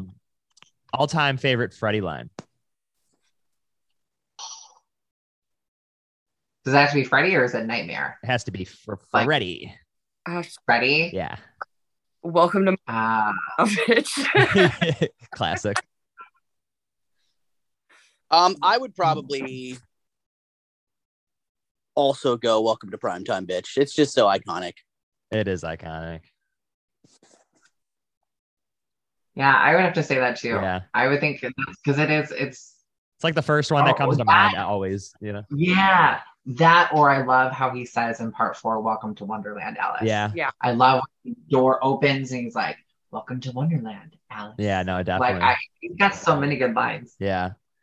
Grape jelly or strawberry jelly? Strawberry. Strawberry. What the hell? Best horror convention. Oh. I don't know if I can do that. I'll go. Horror Hound, because I feel like they take chances on reunions sometimes, and I feel like they're constantly pushing to get a slew of new people into their shows that have never done shows before, where, you know, obviously with a lot of these other conventions, you know, there's your talent agents, right? There's your Sean Clarks and your Mike Perez's, different things where they have a Rolodex of people that they can book into your convention. So I feel like a lot of these conventions, they just go and they use the Rolodexes, right? Because why not? Yeah. It's easy. Are these people available? Cool, I'm going to book them. But I respect Horror Hound because I feel like they specifically try to go outside the box and not just utilize those Rolodexes that are available to them. Like the chick from the original Candyman that's also in the new one, Vanessa Williams, right? That's her name. Like, she was somebody that she doesn't have a talent agent. They reached out to her directly and were like, we're doing, you know, this event with Candyman and we'd like to bring you in. And they convinced her to come themselves. Like, that's a lot of work doing that. And that's a lot of back and forth and negotiating, to where I feel like a lot of other shows don't take the time to do things like that. So I love many horror conventions. So by me saying Horror Hound, it's not a slight against other conventions that I attend regularly, but I have to say Horror Hound because I feel like they're constantly pushing to do new things. Yeah, they do a great job. How about you guys? Yeah, when he puts it out like that, yeah, it's hard to argue. So, but there's just so many I've been to that I have so much fun. You know, Monster Mania always have a special place in my heart because it was my first, you know. So it's just hard to pick in that sense. That's how I feel with Horror Find. I feel like I haven't been to one that was that sick since. Plus, in 2011 and like pre-2011, autographs were literally $20. Yep. Yeah. And that was like crazy. That was my first convention ever. I spent over $400 that day on autographs, and I got pretty much everybody, and that's crazy. Yeah. Yeah, that doesn't happen anymore. No, it doesn't. No. What about you, Paige? I don't know if I could choose. I feel like they all have like elements that I love in them. Horror Hound has just always been really good to us, and it's always been fun and a blast, you know. So I think I'll stick with the crowd and say Horror Hound, but that doesn't slight any other convention that we've worked with. They're all amazing in their own right, and you know, that's like choosing your favorite child. Like, how can you do that? Right. You know. Out here we have like Monster Palooza, which is pretty cool, and Son of Monster Palooza. There's like 2 that happen, and we've been starting to get like these new conventions. Like there's one called Creepy Con that happens in February, and that'll be like the second time this next February. And there's a new one this fall called, I think, just Horror Con LA, but they already got Kevin Yeager from Child's Play and Catherine Hicks, so that's pretty cool. And they're starting to get some decent ones. Kevin Yeager also from some of the Elm Street films. Yeah. And didn't he like direct Bloodline? He did. He used a fake name, a pseudonym, because the studio interfered and did a whole bunch of fuckery. So he was like, he had to go to the Directors Guild and was like, I want the Alan Smithy credit on this film. I don't want my fucking name on this. This is not my film. And it's very hard to get the Directors Guild to allow you to use the Alan Smithy credit. But he pitched such a good case that they were like, okay, Alan Smithy fucking directed Hellraiser 4. Fun fact. So that's hilarious. So he must have really hated the movie then at that point. It's just not his movie. He'll tell you, you know, everything that I've read and seen from it is that he's like, dude, I had a specific script and I shot it in a specific way to where, you know, Peter Atkins, he wrote Hellraiser 2 and 3. He was on board for Bloodline as well, Hellraiser 4, and the studio was fucking with Kevin Yeager so hard that like literally Peter Atkins quit. He was like, okay, like I'm out. Like they took what we were gonna do and they're fucking with it to the point now where it's like there's no creative nuance to this thing whatsoever. They're fucking it up. So I'm out. So Peter Atkins quit, and he said he felt horrible. He was like, you know, Kevin Yeager, I'm so sorry, but for my own sanity and creative, you know, namesake, I have to leave. And, you know, Kevin Yeager stayed on board and he kept trucking the whole time, but the studio kept fucking with him. And once they re-edited the film and all types of stuff, like he was like, all right, fucking Alan Smithy, this bitch, I'm out. That's so funny. What's everybody's favorite horror movie? There's that pick your favorite child thing again. well, there's got to be one. There's got to be one. My favorite is New Nightmare, I'm gonna say. Really? Okay. Yeah, I feel like there's something about that freeway scene that like it's my most favorite scene in the entire cinema world, like in any film, that freeway scene. And so I feel like it just holds strong. That's you know. Plus I'm a Carpenter fan. Like not a Carpenter fan, a Craven fan. I'm not like a Carpenter fan. I'm not into like Friday the 13th. So most of the horror that like I love and have seen is just a lot of like Wes Craven stuff. Yeah. And so other than that, I would have to say Scream. If it's not nightmare related, it would have to be Scream. I guess I'll go. It's tough because my list changes And it's Halloween. It's Halloween. It's Halloween. It is, because I feel like it's a perfect film. You know, Nightmare on Elm Street is right there with it. Yeah. But Halloween is a perfect film to me. It's so simple. It's so effective. I'm in love with it, like to the point where like even just the score is relaxing to me because it's like soul food for me. Yeah. So I don't know, like non-Elm Street film, I would say Halloween. Okay. God, I guess it's left on me. It's so tough because, like, again, I love most all the franchises. Of course, Nightmare is my favorite franchise. But if I'm going outside of the box, the one that I probably have watched the most, have laughed the most, have shown most of my friends who haven't seen it, is House of a Thousand Corpses. I really like it. Is so fun. That's got such a great atmosphere in that movie. It's just disgusting and it's scary and I love it. Yeah. So I know that's kind of a weird one to pick, but no, I love that movie. Honestly, I was thinking of rewatching the trilogy, maybe minus 3 from Hell. See, I really like 3 from Hell. I know Jeremy got a conversation about that, but can't stand that movie. A lot of people didn't, but for some reason, I actually like that one better than Devil's Rejects. Devil's Rejects was a hard watch for me. It was just so brutal. Yeah. Yeah, it was a little hard for me to get through, but I do like House though. That one's a fun one. So. What horror movie are you guys most looking forward to in 2022? I still haven't seen Nope. And so that's the one that I was looking the most forward to. I stopped watching trailers after the Us trailer. Okay. Like to me, like that trailer gave the entire film away. So when we sat in the theater and watched it, in the first 5 minutes, I looked at my husband and I was like, I know the entire plot of this film. I'm going to write it in my notepad and show it to you at the end. And I was like 100% spot on. Yeah. So I was like, I'm going to stop watching trailers. So for a while, I didn't know what films were coming out. And then everybody started talking about Nope. And I'm like, oh, I feel like that's going to be like right up my alley. So for me, that's what I'm the most excited for. Yeah. So I would have to go at this point, like I can't think of any other horror films off the top of my head that I'm like, oh shit, I'm really looking forward to this.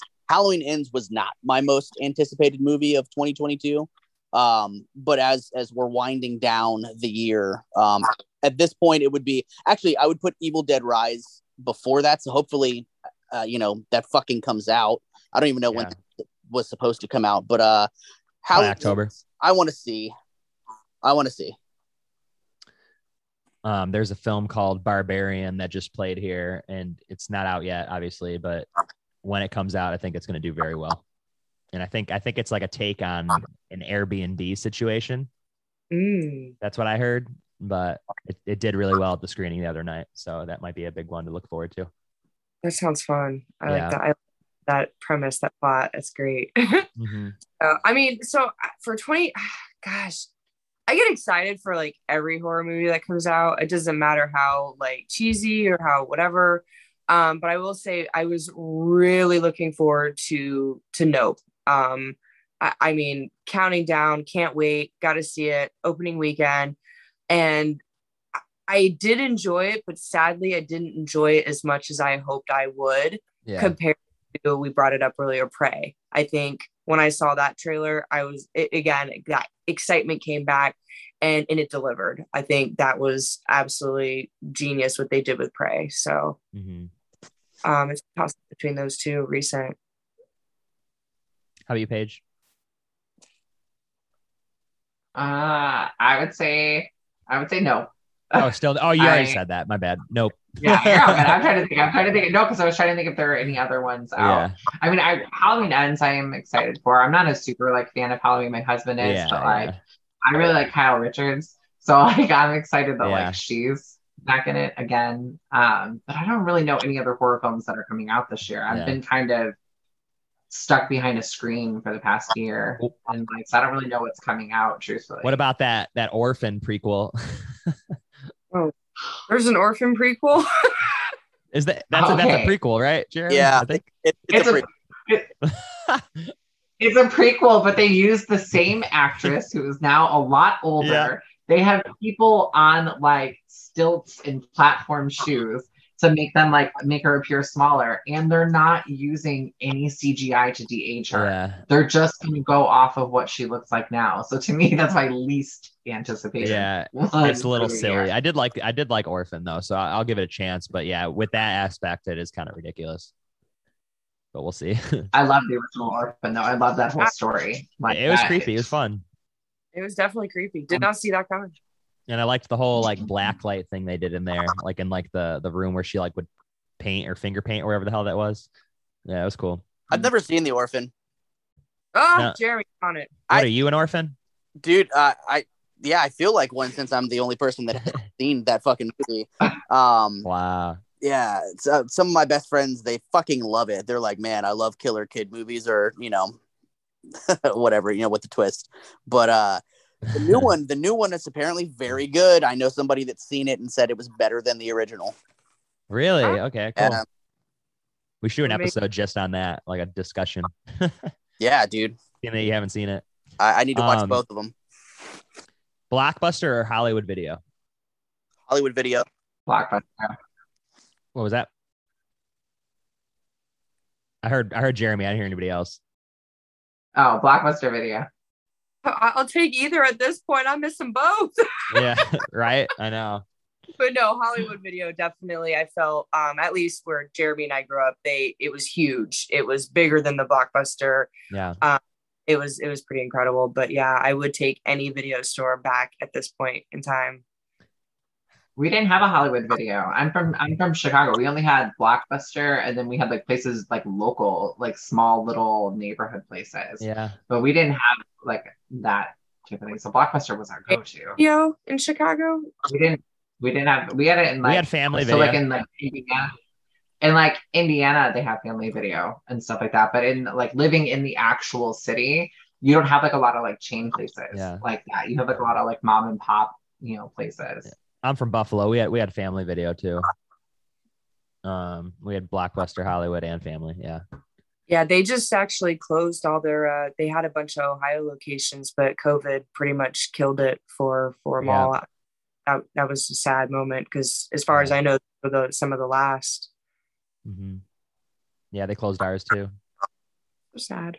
What's your favorite Halloween candy? Candy corn. It's pretty great. I love it. Pumpkins, the little, the little. Oh my God, the little mellow cream pumpkins. Yes. Oh my God, all the way. Yes. I like the Reese's pumpkins. Oh, that's like my favorite thing. I'm with Paige all the way. Like they put more peanut butter in the holiday Reese's than they do in the regular ones. So like it's just a different experience. It's like great. A thinner chocolate coating too, so it's not like a super thick like Reese cup. It's like you're just biting into peanut butter and chocolate. Exactly, I love that. They're in stores now already, so we got to go get some. What's the best movie theater snack? I'm popcorn. Yeah, I would agree. Yeah, I'm partial. I like my Sour Patch Kids. I always get Sour Patch Kids at the movie theater. Yeah. See, though, if it's candy, though, I always sneak it in because I'm not paying 5 times the price. You know what I'm saying? You can get it at the dollar store for $1. Exactly. That's exactly how I've always done it.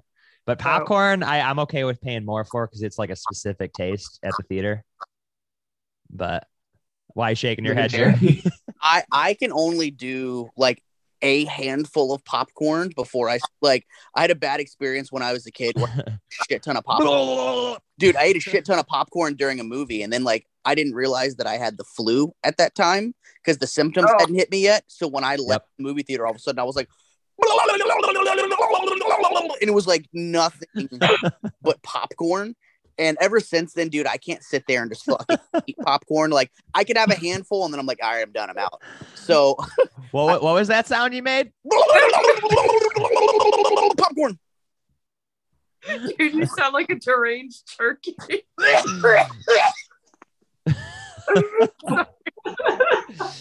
Oh man, that's awesome. Yeah, well, I would have to say though, the past couple of years, being back in the Woodbridge area, I got spoiled because there's an Alamo, so the full menu of food kind of killed the snacks, and I just get dinner. Wait, so are you Woodbridge too? You're right near Jeremy? I was up until a couple weeks ago. I just recently moved But yeah, Woodbridge is home. That's where I grew up. And how about Paige? Where are you at now? I know you were in Chicago. I'm in the DC area. I don't give out my exact location where I live, but I live in the DC area. Nice. So not far from Jeremy and Kim and all that stuff. Very cool. And what is the scariest movie you've ever seen? The Conjuring 2. The second one? The Conjuring 2 was the scariest film I think I'd ever seen. I watched it a couple of years ago on Halloween and called Kim crying and was like, I cannot move from my couch. It's pitch black. And why did I do this to myself? So we're on speakerphone as she's like, okay, gradually stand up and go turn your light on. Like my husband's at work. And I'm like, I'm freaking out. That scene where the ghost is sitting on the bed and she's just like this. And then she turns. Haunting stories just scare the ever living shit out of me. Yeah. And to me, like that, it's just the scariest film I think I've ever seen. I know it's not the scariest for other people, but for me, it just, man. Yeah, Deandra and I saw that in the theater together, and we there was a point where we were like, holding on to each other because it freaked us out. But all time for me is definitely The Exorcist. I've actually only been able to sit down and watch it all the way through only twice. I can't do it alone. Wow. It freaked me out. But I grew up in a very religious background, so it pulls that godly fear. How about you, Jerome? Yeah. So Conjuring 2 did scare the ever-loving shit out of me. I would say it's one of the scariest movies that I've ever fucking seen. Especially in the theater. Like I was scared in the theater. But for me, the scariest movie I've ever seen is Paranormal Activity. And the reason being is because it fucking affected me. I slept with the lights on for a week or so after watching it. If I heard any noise in my house in the middle of the night, I was jumping the fuck out of my bed with the lights already on. Like, who there? Like, scared as shit. So, like I said, that movie like really, really shook me. I know we've talked about it, Kellen. I know that movie. Yeah, I know that movie didn't do shit for you, but like I saw. Oh no, it did. It definitely did. Okay. I saw it at a midnight screening before they even released a trailer for it. All I knew was that the movie was called Paranormal Activity and that it was supposed to be very scary. So I went into it knowing nothing about it, and it scared the fuck out of me. No, dude, the one part that I thought was very effective that scared the fuck out of me was the part where they find the picture in the attic of the girl. Mm-hmm. And it's like, how crazy is that? You just moved into like some place and there's already a picture of you in the attic from when you were a kid that you lost in like a house fire, and it's just in the attic. Like I would have been so out of there at that point. I would have like been in a different state in 5 minutes. Yeah. That series is such a good series as well that I feel like doesn't get the love and like respect that it really deserves. Like even if you look at each film, it's so well thought out and connected to the one previous before it that it just, you could watch it from start to finish, all the films, and it's scary as shit. Yeah. I think equal or better than the original, but overall they didn't really do much for me. It's a little too simplistic, I think. Yeah. The first three were pretty good, and then I did not like the fourth one, but the marked ones was interesting. But I only saw it one time. That was great, man. I love that movie. Yeah, I like that one. Ghost Dimension was bad, and so was the last one. Agree. But yeah, there was a couple of good ones. And all right, we got a couple more here. Who would win in a cat fight, Alice or Nancy? I'm gonna say Alice. Okay. And here I'm gonna say Alice, and this is why. Because Nancy is strong and she has strength, but Alice took over Kristen's power, so she absorbs everybody's power. So she also has Nancy's power. True. So she also has all of them behind her, all of the Dream Warriors versus Nancy. Yeah, just I would have general Alice because the same thing. You know, she took Rick's power. She's got that, you know, karate kick ass thing in her, and really kick some ass when she was fighting Freddy. You know, so yeah, I love Nancy, but I think Alice is going to take the win. He's frozen. Oh, sorry. I would choose Nancy.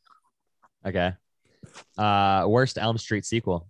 I already said it. Freddy's dead. Fuck that movie. Yeah, exactly. That movie's awful. I'm gonna say Freddy versus Jason for me. Okay. I'm not a fan at all of it. I think it's more of a Jason film than it's an actual like Freddy film. Yeah. So when I look at it, I don't ever count it as part of like the canon. I don't ever count it in like my rankings and stuff. I love all the other films for like different reasons. Yeah. But like for me, Freddy versus Jason is just it's not a good film. No, I could see that for sure. It definitely doesn't hold up well. Not like when it came out in 2003. It's a little bit more fun back then. Yeah, I definitely would say Freddy versus Jason as well, because I love all the original ones for their own reasons. And I like Freddy versus Jason. Don't get me wrong, it's fun. I enjoyed it, but overall, I wouldn't put it on a level of like the other ones for sure. I think I actually like Jason X more than I like Freddy versus Jason. I love Jason X. I mean, yeah. We've talked about Jason X. I fucking love that movie too, man. It's so good. If you see that with an audience, it'll change your life. Yeah. All right. Favorite Freddy kill?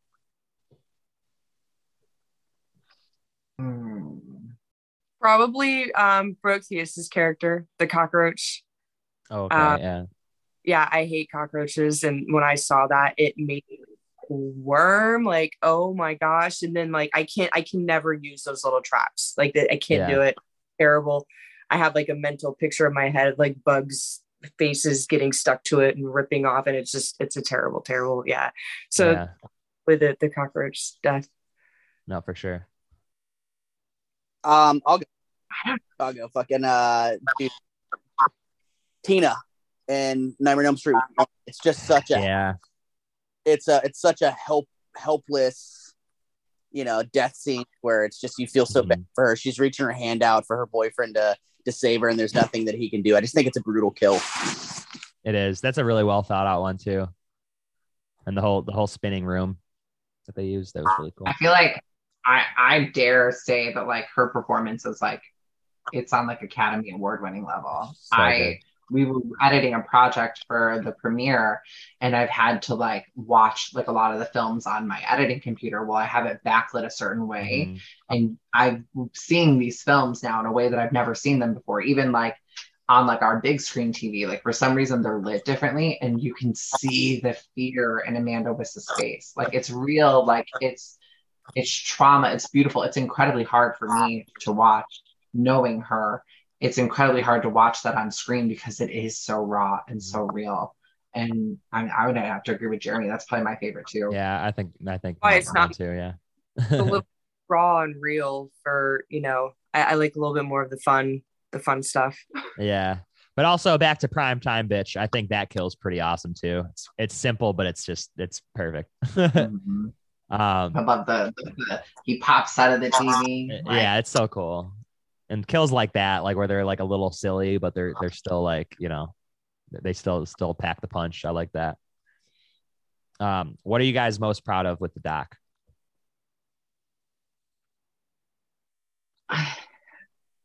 I'm proud that we finished it. Yeah. I'm proud that we finished it, but the thing I'm most proud about is that I feel like we have a really cohesive story, and what we've been told by people who have seen it is that there's not any other documentary right now out there that's like this, that speaks to the culture and the fandom. And I'm proud that like we've shown this to people who aren't necessarily in the community. I have a mentor who is not at all in the horror community, and I sent it to her. And I said, I'm really proud of this. I want you to like see it if you don't mind. And she sent back this beautiful thing about how if she was still studying her PhD at Vanderbilt University, she would pitch this for people to study this and study why it has this effect on people. And to me, that's what I'm the most proud of, is that that's the effect that it's having on people who see this. No, it's really incredible. And anybody listening to this, whenever you get a chance to see it, you absolutely must, because it's freaking incredible. And I couldn't stop watching it. I think I told you guys, I could not pause it. I literally just sat there and watched the whole thing, and it's like over 2 hours long, right? So it was one of the best watches I've had in a while, honestly. Oh, thank you.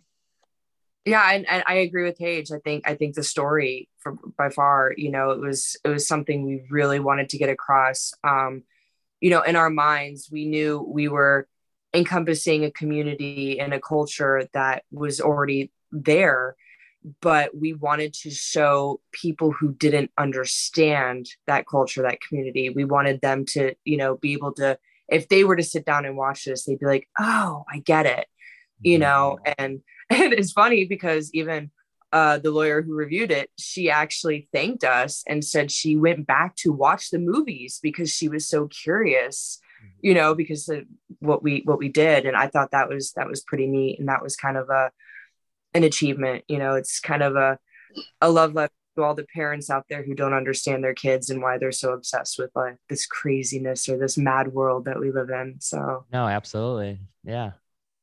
I'm specifically very proud of him and Paige making, you know, having made a feature. It's an impossible, sometimes exhausting experience that you're just like, man, what the fuck did I get myself into? Like, you lose sleep over it. You question why you even started it sometimes, because it's so much work and it's so much weight on your shoulders. And I mean, they had this vision for this movie from the very beginning, and they were determined to make this movie no matter, you know, what the odds were. And there were times where it was very difficult making this movie, and the end game was that it was always going to get finished. And they made a really, really incredible documentary that I'm extremely proud to be a part of. So yeah, I'm just like really super proud of them specifically. You're gonna make us cry. No, you can tell there was a lot of blood shed and tears shed in this film process. So it's definitely it's incredible to see it. Thank you. I'm very incredibly thankful for the team that we have. I feel like I've leaned on them all at different times. I can tell you there have been a couple times I've been at Jeremy's house with his wife and his daughter and my husband there, and I'm crying, just saying, I don't know what to do. Do I continue on, or, you know, there have been times Kim and I have had to like give each other pep talks. Like, no, you can do this. Like we can do this. We can, you know, so I feel like everybody's just been really supportive, and I don't think we would have the documentary we have now or have been pushed as far as we had if we didn't have the team that we have. And they were also vulnerable to tell their stories. And I'm just forever grateful and indebted to everybody in the community and the cast and our crew who, you know, trusted us with their story to share the intimate moments of their life. And if anybody wants to check out more information, where can they find you guys? www.fredheadsdoc.com. Very cool. Or on all social medias. We're on Instagram, Twitter, Facebook, and TikTok at fredheadsdoc. Oh, TikTok. I didn't know you were on there. Yeah, we just started a TikTok recently. Awesome. Well, thank you guys so much for doing this. I'm super stoked about the film, and I hope a lot of people get to check it out this year. Yeah. Thank you so much for having us. It's been so much fun. Yeah, absolutely. Let me know if there's any like screenings that come out this way, or, you know, I'll definitely make it there. For sure. 100%. Thanks for joining me for this little episode of Kellen's Petty Talk Show. It was fun. Thank you. Cool. Thank you guys. I love you, boo boo. I love you, boo boo. So much fun. All right. Well, hopefully you guys have a great rest of your night, and let's all keep in touch. Like, now we know each other, so that's very cool. Heck yeah. Heck yeah. Thanks so much. We'll talk soon. Oh yeah. See you guys. Yeah.